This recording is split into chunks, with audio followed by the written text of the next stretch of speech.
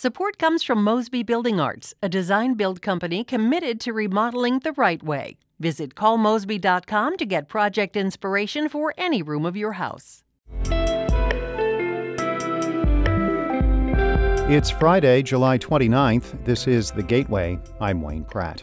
The St. Louis region is recovering after a second heavy downpour this week. Yesterday was not as bad as Tuesday's storm, but it still caused flash flooding, leading to high water in homes and businesses and stranding drivers throughout the region. It was so dark and the rain was just pelting, and I was following a car, and he got through, I didn't.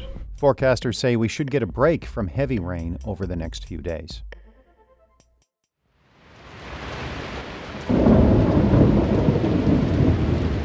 That's the sound of the downpour in University City yesterday afternoon. U-City Police Lieutenant Mike Davis says the water rushed through a neighborhood, picking up debris before depositing it near an intersection.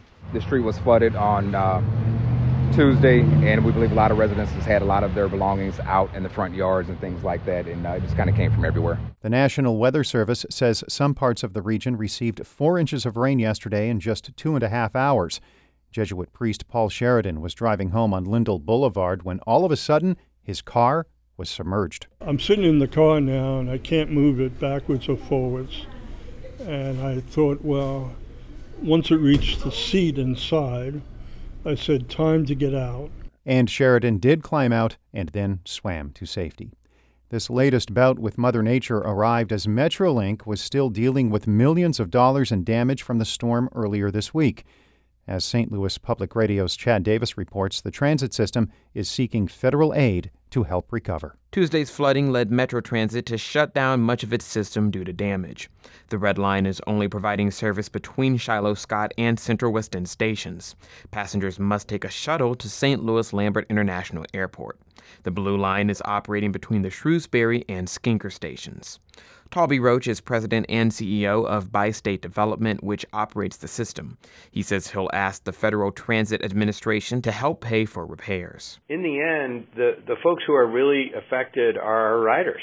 It's really about the public, and those are the folks we got to try to work that extra hour for and try to stretch and get this funding in place. Roach said it could take at least 2 weeks to resume normal Metro functions. I'm Chad Davis, St. Louis Public Radio. In other news, St. Louis will soon have new resources to address thousands of vacant and condemned properties. A new law deals with privately owned buildings, and $15 million in American Rescue Plan funding will go to removing structures owned by the city. State Representative Donna Behringer, who used to serve on the Board of Aldermen, says $15 million is not that much when it comes to redevelopment. If these areas have been sitting, vacant for 20 years, and that means you're going to have to redo everything, lighting, sewers, all your basics before you build, and then you have to remediate. A St. Louis firefighter died this year in an abandoned building that collapsed. St. Louis County Council Chairwoman Rita Days is defending how she handled contentious public forum sessions over the COVID-19 pandemic. St. Louis Public Radio's Jason Rosenbaum reports. As council chairwoman, Days is responsible for presiding over meetings. Some were critical of Days for letting opponents to a COVID-19 mask mandate say misleading or false information about vaccines or the virus itself.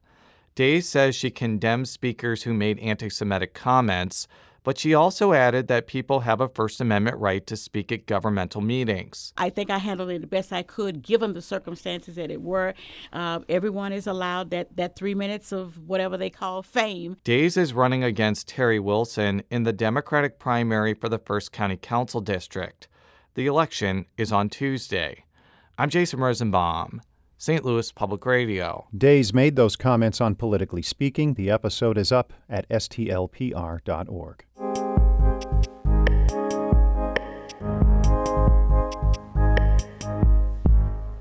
By his own admission, Sam Page enjoyed a relatively lengthy honeymoon after he was elevated to St. Louis County Executive in 2019. He easily won a 4-way Democratic primary in August 2020 to finish out the rest of Steve Stenger's term.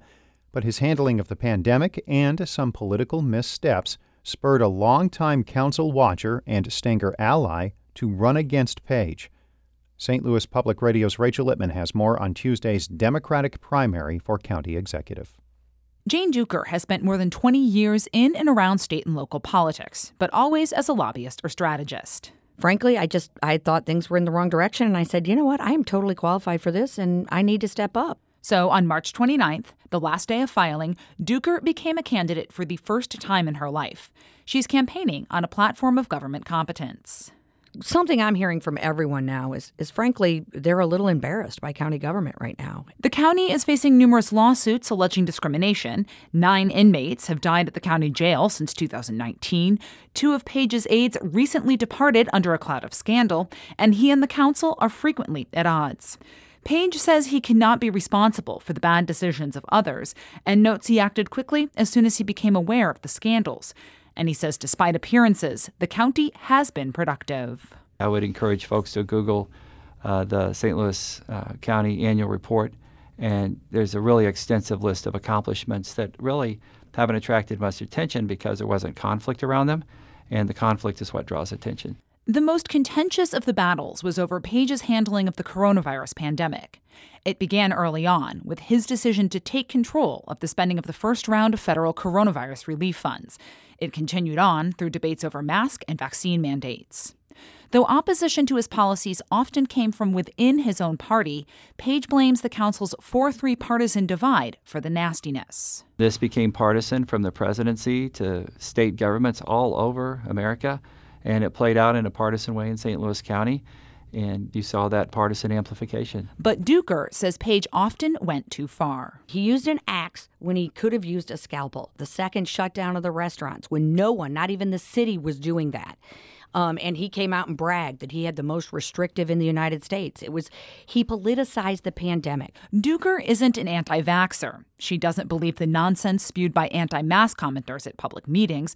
Her opposition to the various public health orders was always about the process. You have to go to the council. You cannot pretend that they were not part of this. And it was this pattern of him refusing to follow the law. The 2 candidates also differ on how the county should spend its remaining $70 million from the American Rescue Plan Act. Page has already supported using some of the funds to plug budget holes, and he's not opposed to doing that again. I think we should hold some of them back in reserve and see what next year brings. He says some of the technology purchased with past rounds of federal relief will eventually lead to savings.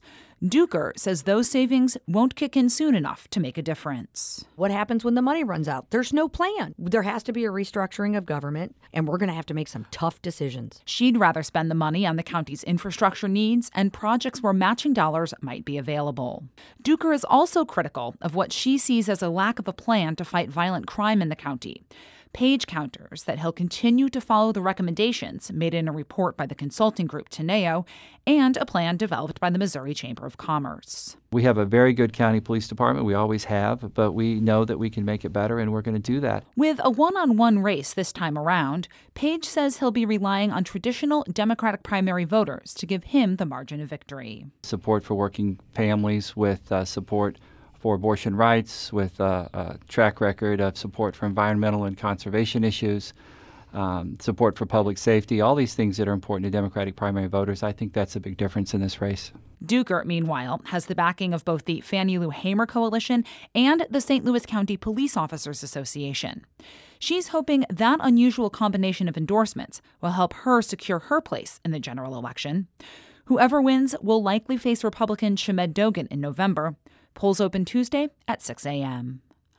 I'm Rachel Lippman, St. Louis Public Radio. Our Fred Ehrlich edited that report. The Gateway is a production of St. Louis Public Radio, a listener-supported service of the University of Missouri-St. Louis. Music by Ryan McNeely of Adult Fur. I'm Wayne Pratt. Have a great weekend.